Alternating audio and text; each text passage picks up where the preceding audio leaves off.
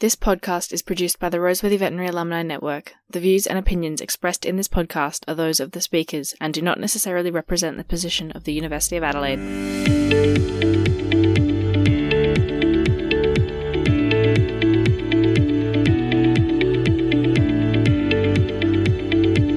Hello everyone and welcome to the University of Adelaide Roseworthy Veterinary Alumni Network podcast. As you may know, my name is Dr. Emma Maley, and in this episode of the RVA Presents, we will be chatting to Dr. Tobi Leary again, and we'll be delving a little bit more into life as a new graduate and some of the challenges you might face. If you haven't already, be sure to check out the first episode we did together. Now, before we get into it, I would like to thank our sponsors, Royal Canin. We heard a little bit from them in the last episode, but I wanted to remind everyone to make sure to go check out their stuff. So why don't we get into it? Let's start with some interesting things you found about your job that you weren't, expecting beforehand. I'll dive straight into it. It's probably a challenging one. And I know that we get warned about it and it gets talked about, but I think one of the challenges that I wasn't expecting in vet is just how often we deal with death, so in terms of euthanasia, or those really difficult discussions, whether it be associated with euthanasia or passing away, or whether it's finances or things. I know that they were always going to be a part of the job, but I don't think I was expecting the volume that we experience it in. And that probably surprised me a little bit, because I had strategies that I developed throughout uni where I was like, okay, this is how I'm going to cope and respond. But I think you can burn through those strategies and resources really quickly when you're sort of getting a large volume of that kind of work. And of course, sometimes it just comes in runs. Like sometimes you'll get, I think they say bad things come in three, and sometimes you do just get a wave of it and then you won't have it at all. But certainly there are those times where there is a lot. And I think it just surprised me a bit, because I just didn't realise it would be quite so much. Recently I heard something that was really quite interesting, is that a lot of the times think about, we've had a difficult client that we've, not been able to communicate with, or we've struggled with, but it's not that they're difficult, it's that the situation is difficult, and it's often hard for us to work with or for them, and it's trying to navigate that situation that can be really challenging, because for whatever reason there's going to be something that's hard about it. And I think we as veterinarians, we do get a lot of that, and I think having to change ourselves for every situation can be quite demanding and definitely lead to some burnout and stuff. But I think those strategies are really important. And what was sort of the point where you really struggled? I definitely struggled with after hours probably the most. Probably my toughest cases and toughest circumstances to work through have been during after hours, which is often when you don't have a lot of resources, so you don't have your nursing team or your senior staff like in the building. They're often very emotionally charged situations, and whether that be from a large animal perspective where it's not so much human-animal bond but more of a financial sort of discussion, and also prognosis, whether that investment is worthwhile. And as a new graduate, sometimes you don't know that information because you haven't had that experience just yet. Or in a small animal where that human-animal bond is really strong and really important, and sort of blurring those lines of what the client can comprehend and make decisions on. And then you also have this really quite high sense of responsibility, because you are the only option available at that point. Because certainly in the early days, I didn't know any better. I didn't know that, hey, I'm not actually the only option. There is the ability for referral. There is the ability to ring and call people, depending on your network and support system. And also realising that, you literally can't be everything to everyone. It was a huge realisation for me that took so much of that pressure off. So definitely realising that you can't be everything for everyone all the time was a big shift for me. How do you find having, the after hours element and then managing your sort of work-life balance as well? It's really tricky in some circumstances, because where I'm really lucky, my clinic has made the decision to stop after hours at a particular time. So during summer, the phone switches over to an emergency centre at 10 p.m. So our staff aren't being called up and woken up overnight 24/7 and then having to arrive the next day to attempt to achieve the same level of care for their day patients, running on half the sleep type thing. So I'm really lucky that that has been implemented, because I haven't had the experience of being woken up at 2 o'clock in the morning for someone wanting revolution. because as much as I haven't experienced that, I've definitely heard clients can do that. So I've been lucky from that perspective, but at the same time, I've had weekends where, like particularly last year, I missed Christmas because I drew the short straw and was on for Christmas. I've missed a couple of birthdays, which has been tricky. And while my clinic's really supportive in being able to switch weekends around and things, sometimes everybody has birthdays and Christmases, we're all in the same boat. So there are some circumstances where a swap just doesn't work. So it's sort of one of those things that it depends on the weekend. Sometimes I'm stoked to be working. Other times I wish I wasn't. Yeah, no, and absolutely. And I think that's one of those things where it depends on where you are, because obviously rural is going to be very different to being in the city. And then, the number of vets you've got in your practice. So, if you're sharing a 1 in 7 weekend or weekday, it's a bit different to if you're at a 2 or 3 vet clinic and you're on call 1 in every 3 nights. It can certainly be very different. And I think as a new graduate, that's definitely something to consider, is that, some people love that. They're happy to throw themselves in deep. But I know for me, because my clinic is closed on Sundays, and so it's nice to know that I will always have 2 days off because I work a 4-day week. So for me, that's kind of how I get my balance. But to have after hours, I think it's important to have those safety nets in your personal life. How do you find your family and friends go when you say, I can't come to these things, I've got work? I mean, they're supportive but also disappointed type thing, as anyone would be. I know if the shoe was on the other foot, I'd be upset that someone was choosing work over me, because that's sometimes how it can feel, even though it's a little bit out of your control, because it is just part of what we do, and certainly depending on where you're working. Definitely my family was disappointed I couldn't make it to Christmas, but we did manage to rearrange things where we just did a family Christmas the weekend before. So there are things that you can work through and there's solutions. But yeah, it does impact your life a little bit. So I think defining whether that's something that's suitable for you or not is really important to keep in mind when you're choosing your first job. And also making sure that you don't feel pressured into doing it just for the experience of it, because I know that when I started we weren't 1 in 7, we didn't have quite so many vets, so yeah, we were doing that really quick turnover of, it felt like every second night you're on call. Luckily it wasn't quite that bad, but by the time you get that tired it feels like it. But yeah, so I do remember talking to other vets about it, and also other new graduates about how much I was working, and they sort of justified it with, oh, but you must be learning so much. And while I was, for sure, there's nothing that would have stopped me from learning it as a 2nd, 3rd, 4th, 5th year out grad. So you're going to learn what you need to know regardless of when you learn it. So I think if you are at a time in your life where that family support and that friendship support is really important for you, then don't let people sort of convince you or talk you out of putting those boundaries in to say, I can't do on call, because you're just as valuable without that after hours knowledge. Like, you're still a really valuable vet, and you're much more valuable being a sort of like healthy, non-burnt out vet than you are being one who's on call but struggling. So yeah, no, absolutely. I completely agree, because for me, we don't do after hours stuff, so I'm very lucky. I'm a city vet essentially, so I kind of have that privilege of being able to refer to those emergency centres quite easily.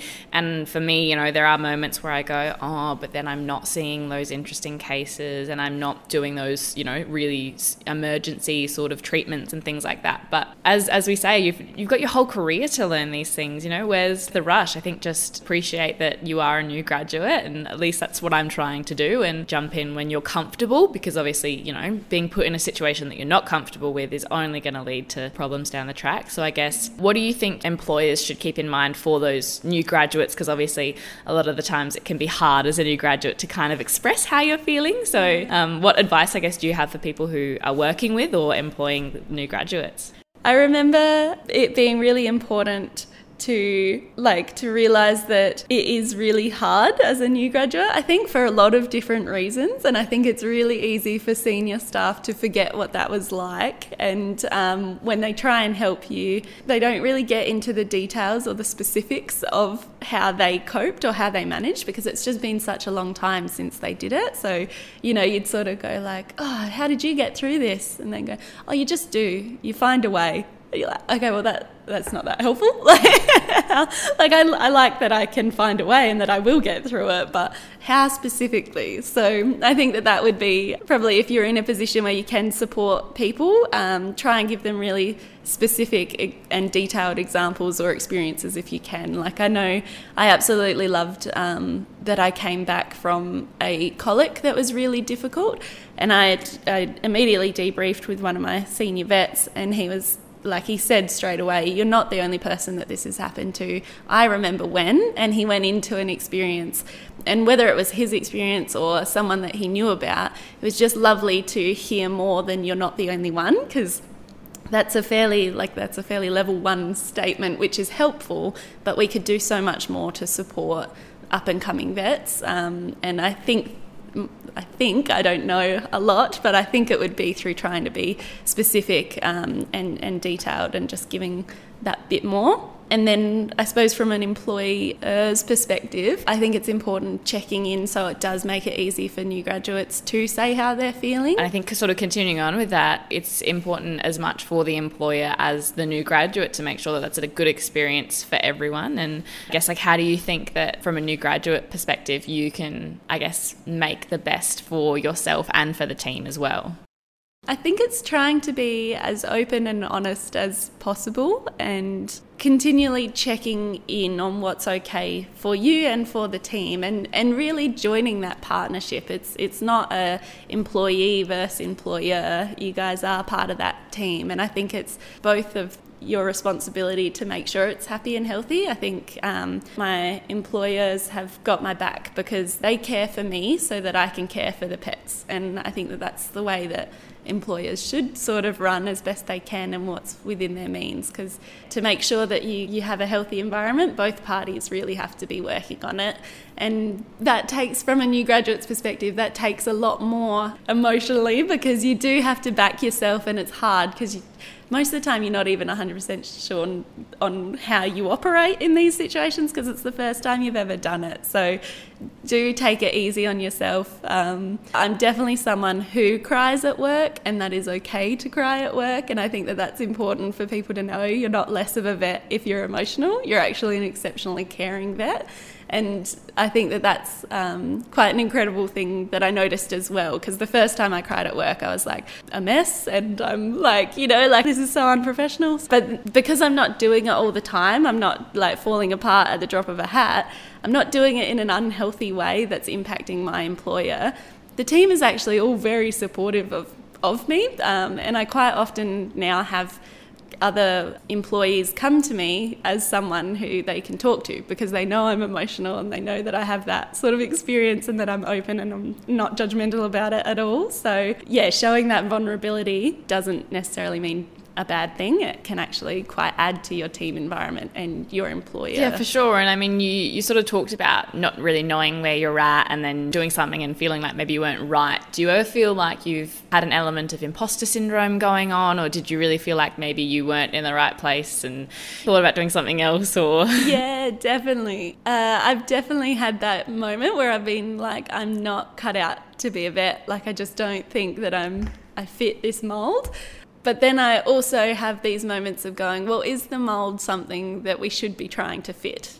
And if it isn't, then, why are we putting such pressure on ourselves to get there? So I think I've definitely had those moments of being like, nah, I can't do this. I've definitely said I'm going to quit my job.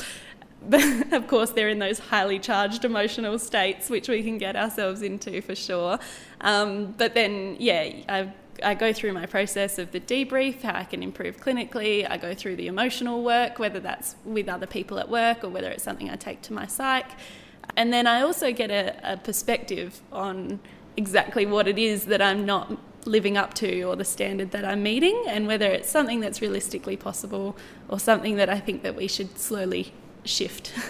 No, look, and I totally agree. And I think that, what a veterinarian looks like today is obviously going to be completely different, to what a veterinarian looked like 20, 30 years ago. And I think times are changing, and the way we work and operate as veterinarians is always going to change. In 20 years' time, I'm sure we're not necessarily going to recognise what vets look like in the future. We are changing constantly with the times and, with new science and everything like that. And we need to feel confident that we can operate how we want to and how we need to, and we shouldn't feel pressured to fit, you know, this specific mold that we have in our head of what we saw when we were kids, these veterinarians, because, you know, that doesn't need to be us. We all have something to contribute in our own ways, I think. So I think that's really, really important. Now, you did mention briefly a few different resources that you use. Do you have any other, I guess, resources or tricks and tips that, you know, for dealing with being a veterinarian? Yeah, definitely. I kind of break my resources up into a few different categories. So from a clinical perspective, and I imagine most uni students would know about them now anyway, but it's something that I think every new grad should know about. But so from a website perspective, eClinPath and VIN, which is a veterinary information network, are both incredible resources for your clinical case critique and finding things out, and those circumstances where you don't know how to do things and you just need someone else. And so those are great resources. There's also a couple, like there's an emergency textbook and a cattle textbook that have been lifesavers as well in clinic. So definitely find ones that suit you and hold on to those, because they'll be really valuable. From a practical point of view, so when I'm like in the clinic, running my day, my resources are definitely my senior staff. So I do think it's important a senior staff can be anyone, you know, like I've got a vet who's 6 months out from me, and she's really helpful just for bouncing things off of. We pretty much, we'll just have a conversation with each other, and all of a sudden I know a heap more than what I did before.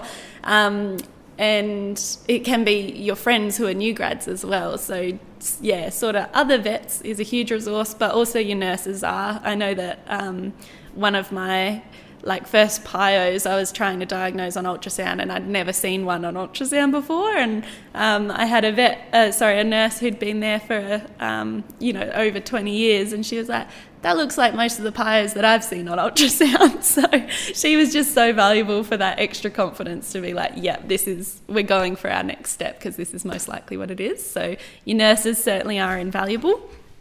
And then from the emotional point of view, it can be all kinds of resources. I know that I've gotten a lot from books. So one of the books that I found useful actually while I was in uni was a book called The Happiness Trap.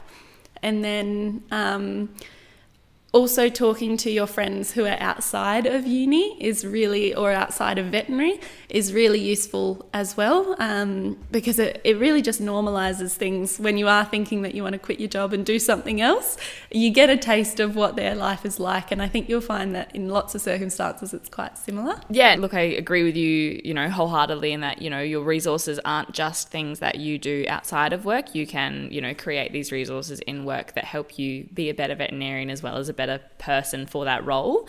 And I think that your relationships with people are going to be different. Like you said, I have someone at my clinic that is multiple years out, and he is my mentor, and I go to him for a lot of things, but there is someone who is only a few years out, and I often feel a little bit more comfortable going to them with those things that I guess to me seem like they are much smaller and things that I probably should know. And I worry that if I go to, someone who's been out forever, they're going to say, well, of course you should know that. But I know that they won't, but I just feel more comfortable because they know it sooner. They've kind of been in that boat a little bit more recently. So you kind of think, okay, I know there's going to be no judgment from anyone, but I just feel more comfortable with them knowing that I'm not confident on this thing. Yeah, for sure. It's like that. There's no silly questions, but this feels like a silly question kind of moment. Yeah, absolutely. And I think there's value in that, in knowing who you feel comfortable with. There's really some value in that. So talked about some challenges. So tell me now, what is your favourite part of work now? That I just enjoy going there. I like the work that we do. I think it's incredible what we can actually achieve, and the impact that we're having, and